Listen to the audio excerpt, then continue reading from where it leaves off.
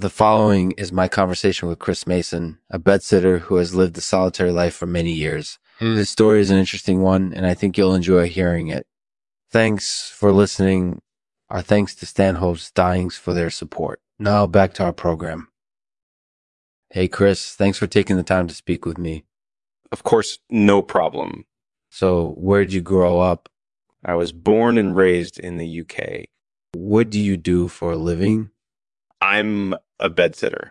What does that mean? It means I live in someone's home and look after their children while they're away. That sounds like a pretty lonely life. Do you ever get to meet any interesting people?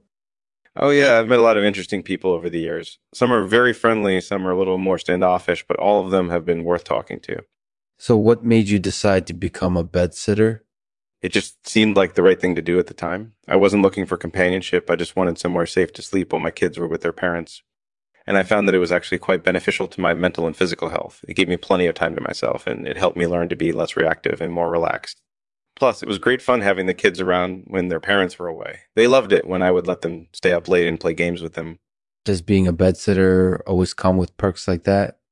Oh, absolutely. There are always lots of opportunities for fun when you're a bedsitter, from visiting museums and going on walks to going out for dinner with the family. It's a great way to make use of your time while still keeping your family close by. That sounds like a wonderful way to live, isolating oneself while still ensuring that your loved ones are close by. Is that how you've managed to stay single for so long? Mostly, yes. Bed sitting has given me the opportunity to live pretty cheaply, which is something that I'm grateful for. And as long as I'm still earning a good incorporated me, there's no need for me to find anyone else permanent accommodation. Sometimes I miss having friends around, but overall my life as a bed sitter is really rewarding. That's an interesting perspective on life. Living in isolation, yet still ensuring that your loved ones are close by. It sounds like you have everything figured out pretty well, don't you think? You could say that, but like I said, it wasn't always easy. There were times when being alone felt unbearable or when my mind would go blank during long stretches of silence. But eventually, everything worked out for the best. And I'm glad that I took the riskier path in life by living as a solitudinarian. Sometimes we have to do things that are uncomfortable in order to achieve our goals. And in my case, achieving my goal of remaining single was definitely worth it. That's an interesting point of view. Thanks for sharing that with me, Chris. It was really interesting hearing your story. No problem, thank you. It was nice to chat with you.